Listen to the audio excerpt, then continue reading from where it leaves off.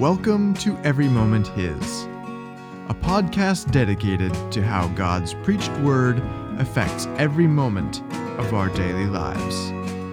This sermon was preached by Pastor John Rasmussen at Holy Cross Lutheran Church. Good morning, beloved people of God. Let's open up our Romans journal to Romans chapter 15, starting at verse 32. This is going to be our second to last reading in Romans. And here Paul's going to finally share with us why he wrote such a long letter that takes about 10 months to get through in a sermon series. And we'll see how the reasons he had for writing that letter actually apply to us here and now as well. And so we begin with our text in verse 22. Paul says, "This is the reason why I have so often been hindered from coming to you. But now, since I no longer have any room for work in these regions, and since I have longed for many years to come to you, I hope to see you in passing as I go to Spain, and to be helped on my journey there by you, once I have enjoyed your company for a while. At present, however, I am going to Jerusalem, bringing aid to the saints.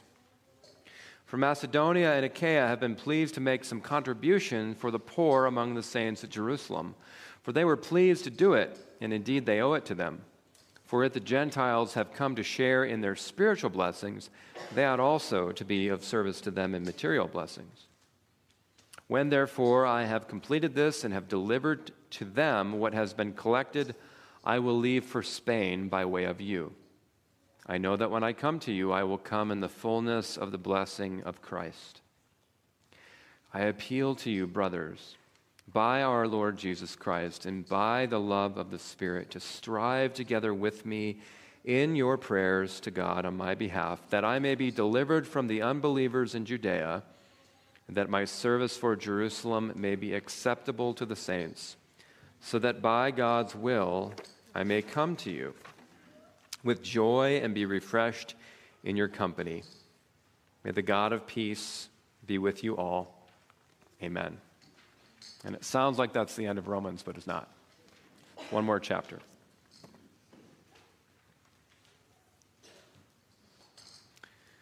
Well, I'm sure that many of you have seen some kind of movie or television program which the following happens in. So, a plot like this. There's a mysterious, lethal disease that breaks out, and it threatens to kill the majority of the global population. In the midst of the chaos, we follow characters who are hot on the trail of a cure, some kind of miracle medicine that will save all of humanity in the last moment. Once the cure is found, the characters are on a mission to get this medicine available and accessible to as many people as possible, and there may even be some bad guys who are trying to stop them. It's interesting, I was reading that these types of movies were actually very popular in, guess what year? 2020. As if we didn't have enough to think about with regard to illness, I guess we were all watching movies like the 1995 film Outbreak. Has anybody ever seen this? I think it gave me nightmares when I was a kid. Or maybe the 2011 movie Contagion, Nothing Spreads Like Fear. I'm sure there's more, but those are the two that come to mind. Now, if you've seen any of these movies, I think that the plot is helpful for us in understanding why Paul wrote Romans. In the earlier chapters of Romans, Paul, he retells this biblical story of how this beautiful world that God created, this good world that God created, came into ruin through this contagious spiritual disease called sin that was released upon God's creation.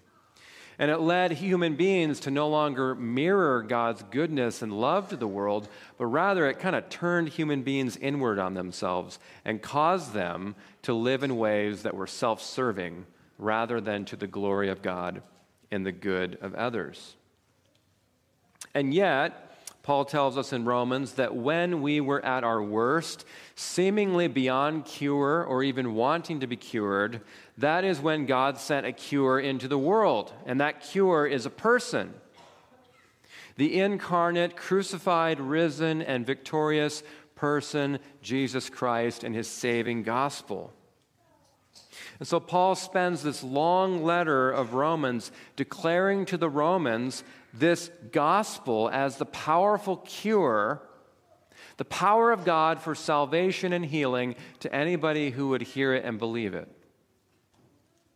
But now that Paul has declared this cure to the Romans, now that he's helped them to see its implications and its healing effects for us, Paul reminds the Romans that he is on an urgent mission to bring this saving cure of the gospel to everybody, to the very ends of the earth.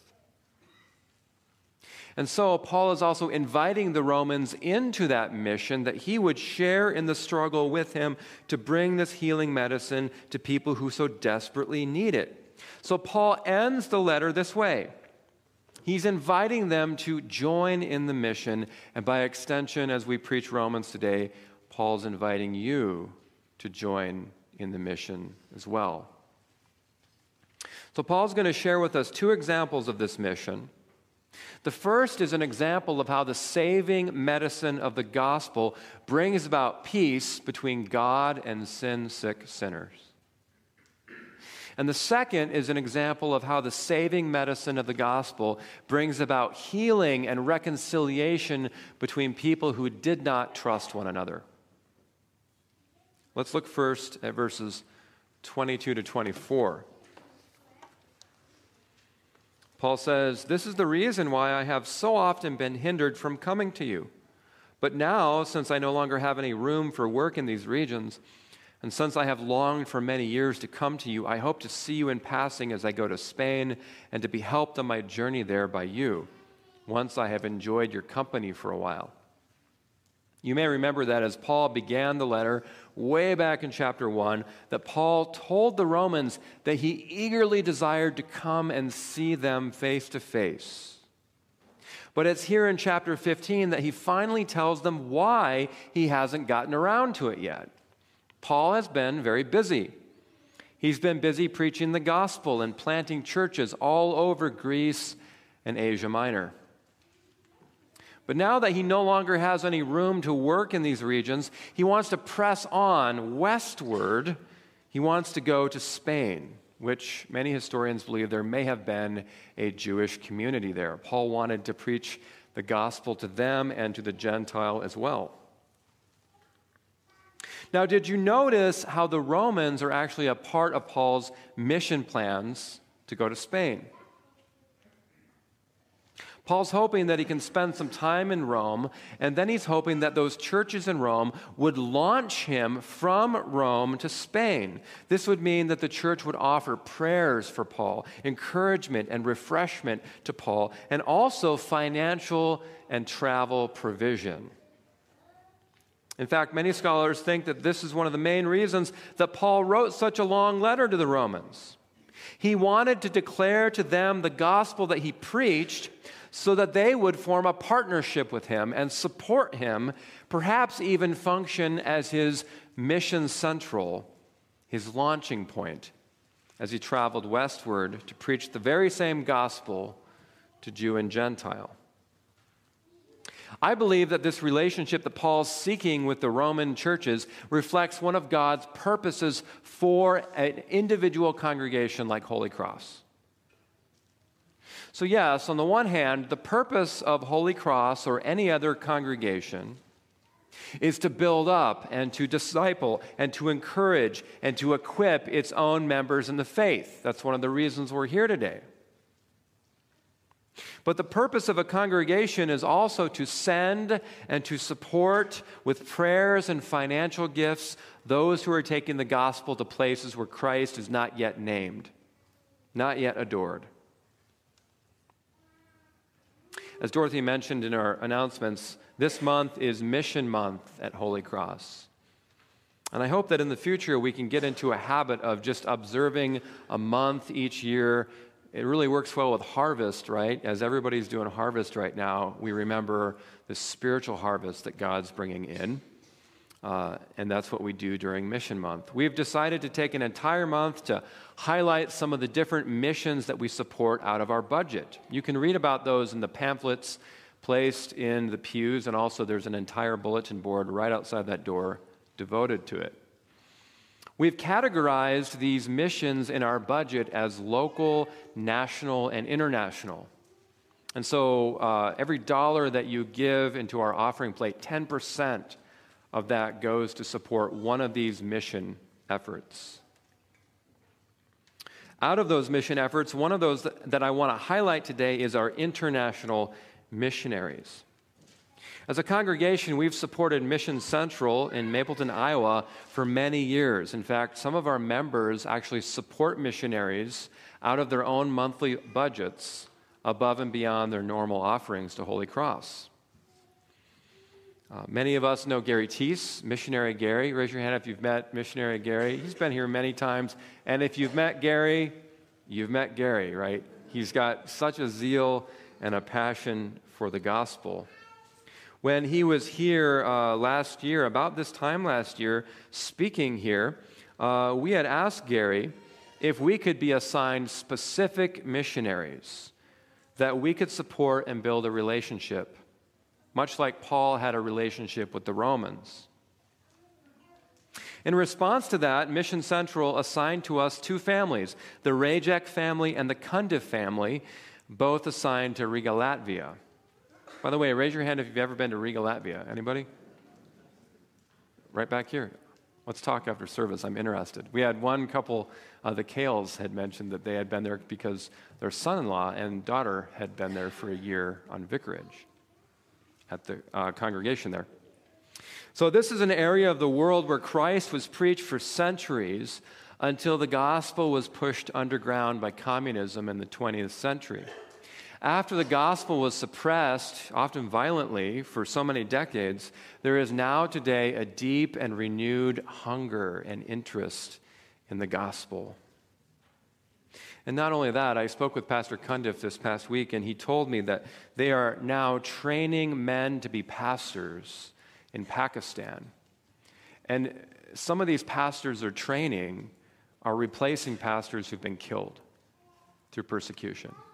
There's a much different situation in Pakistan with regard to religious freedom and the ability to proselytize and preach the gospel. And in the midst of those afflictions, there are seminary students who will travel miles by car or by train simply to get to a parking lot that has Wi-Fi access so that these students can log on and participate in a theological training. That's courage and devotion, right? But that is something that's being offered through missionaries that we support at Luther Academy in Riga, Latvia. I have a couple pictures here for you. This is the Rajek family. I really do hope that they'll be able to join us sometime in person. With the pandemic, it's been kind of complicated, but now that things are open, it would be wonderful to have them come and visit us. The other family is the Cundiff family. If that picture background looks familiar, it's because it's Trinity Amherst, where Pastor Cundiff formerly served before taking a call to be a missionary. And this is a picture of a Zoom meeting. This was back in 2020. This is a theological class being offered to seminary students online, many of them from Pakistan. And so in summary, friends, it is a beautiful, beautiful thing when we as a church, with our prayers and our financial gifts, we partner with missionaries who are seeking to bring the healing medicine of the gospel to the very ends of the earth and then some. Let's move on to the second journey that Paul has. Paul wasn't just planning to go to Spain by way of Rome. Before he travels west, you may have noticed in the text that he first has to travel east to go to Jerusalem. Paul has a mission in Jerusalem that he must complete before he undertakes his mission journey to Spain. Let's look together at verses 25 to 26. Paul says, "At present, however, I am going to Jerusalem, bringing aid to the saints. For Macedonia and Achaia have been pleased to make some contribution for the poor among the saints at Jerusalem. So before heading to Rome and eventually Spain, Paul has a financial gift, an offering that he wants to bring to Jerusalem. Because there had been a severe famine in Jerusalem that had afflicted the church there, and many had suffered greatly, leaving the church in great need. And so Paul had led a sort of GoFundMe or a sort of fundraiser in the Greek congregations, Gentile congregations that he had founded. Those are the churches of Macedonia and Achaia. And now this gift that would be brought to Jerusalem could not be mailed. It didn't work that way in the ancient world. It had to be delivered by hand-picked representatives who would bring this gift to the saints in Jerusalem. Now, the purpose of this gift was obviously to feed and clothe needy Jewish believers in Jerusalem. However, most New Testament scholars agree that Paul had a deeper purpose for the giving of this gift. You may know that Jews and Gentiles at the time the New Testament was written had a long and complicated history, and they often did not trust one another or respect one another. There were ethnic and cultural divisions that divided them. This is why Paul spent so much time in chapters 9 through 15 talking about issues related to Jew and Gentile, about accepting one another, about not giving offense to the other. As he said earlier in chapter 15, Paul wants Jew and Gentile to form a united church that will glorify God together with one voice in spite of ethnic and cultural differences. And so to summarize, Paul's deeper purpose for this gift is unity, reconciliation, and trust between people groups. His purpose was for Gentile Christians to show tangible financial kindness to Jewish Christians, all in the hope that such kindness would be a living expression of the gospel, the healing medicine of the gospel that heals divisions between people who have complicated histories and who do not always trust one another. In fact, that's why I think in verses 30 to 31 in our reading today, that Paul asks the Romans to pray that the gift he's bringing to the church in Jerusalem would be acceptable and pleasing. In other words, Paul's praying that the gift would accomplish its purpose in breaking down walls and barriers and creating trust. Right now, as we speak, 18 college students and Holy Cross members are worshiping with the saints at Bethlehem Lutheran Church in North St. Louis. They're part of a service trip. They're doing some cleanup and some light construction efforts to be a blessing to this congregation, really a congregation that suffered much. Their senior pastor died very suddenly, Pastor John Schmidtke, back in May. And so our service there is an effort to support them and to encourage them. A couple of pictures, and I know these are hard to see.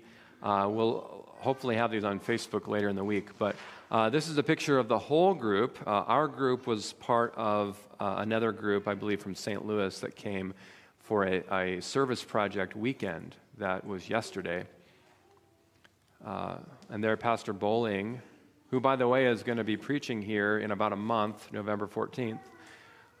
He was there yesterday morning speaking with the volunteers as they were about to begin their work. We have some photos here of some of that, some demolitions, some cleanup, some light construction taking place by our own members and college students.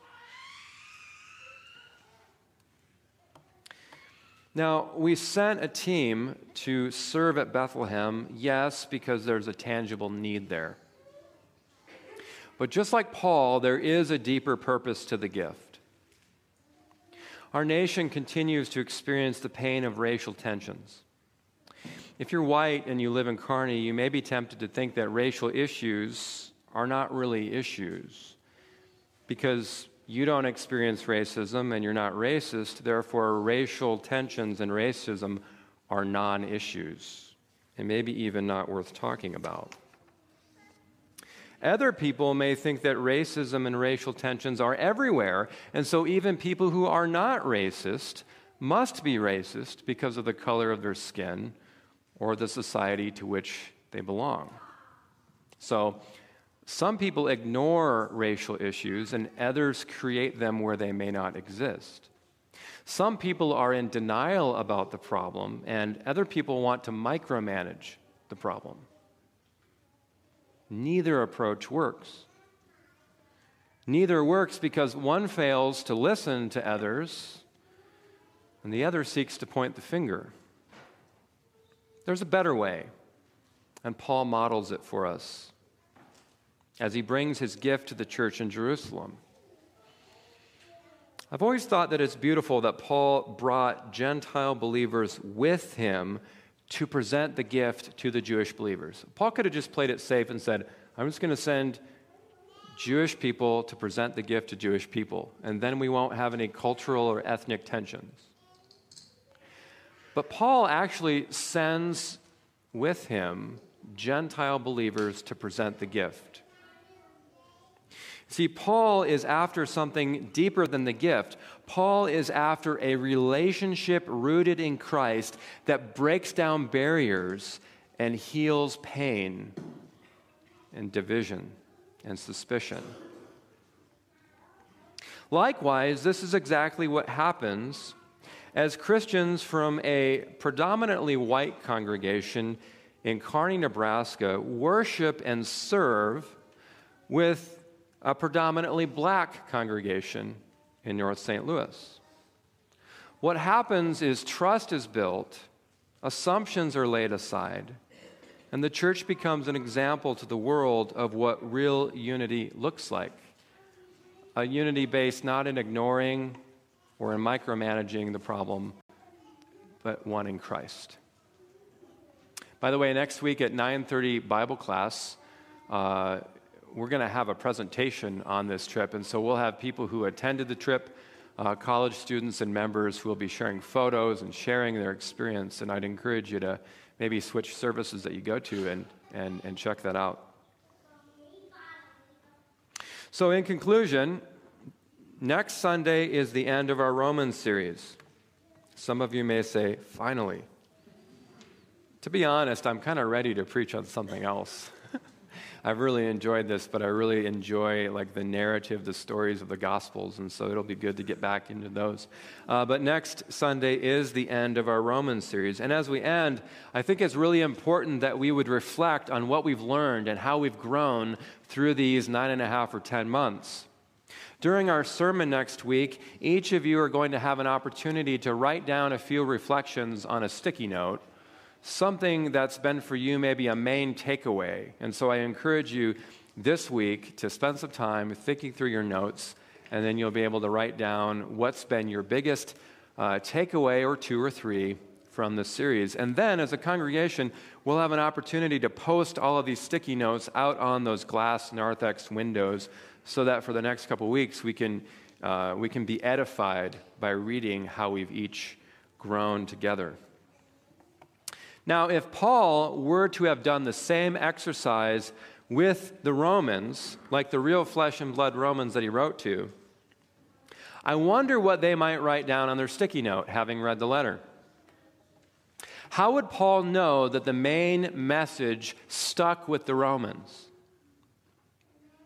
I suppose maybe that if the Romans wrote on their sticky note, I have been justified by grace through faith in Jesus Christ alone and not by my works, to the glory of God. Do you think Paul would be happy with that? As your pastor, I'd be really happy with that. Don't steal the answer. Put it in your own words. I think that would be a good summary of what Paul preached. But I think that the best way that the Romans would communicate to Paul that they really read and understood and took to heart Paul's letter is that when Paul arrived in Rome, he would find a church that was financially ready and willing to send him on to Spain. You see, it's one thing to know that you have received the healing medicine of the gospel and to begin to feel its effects in your life and in your relationships. That's one thing. But one of the effects of that medicine, when it gets into your bloodstream, is it begins to create a desire in you, a zeal in you, an urgency in you and in the congregation that others might receive this medicine, that we wouldn't hoard it and keep it to ourselves, but that we would allow others to receive it, even to the ends of the earth. It means that our desire that others would have this saving and healing gospel medicine actually makes an impact on our prayers and our giving.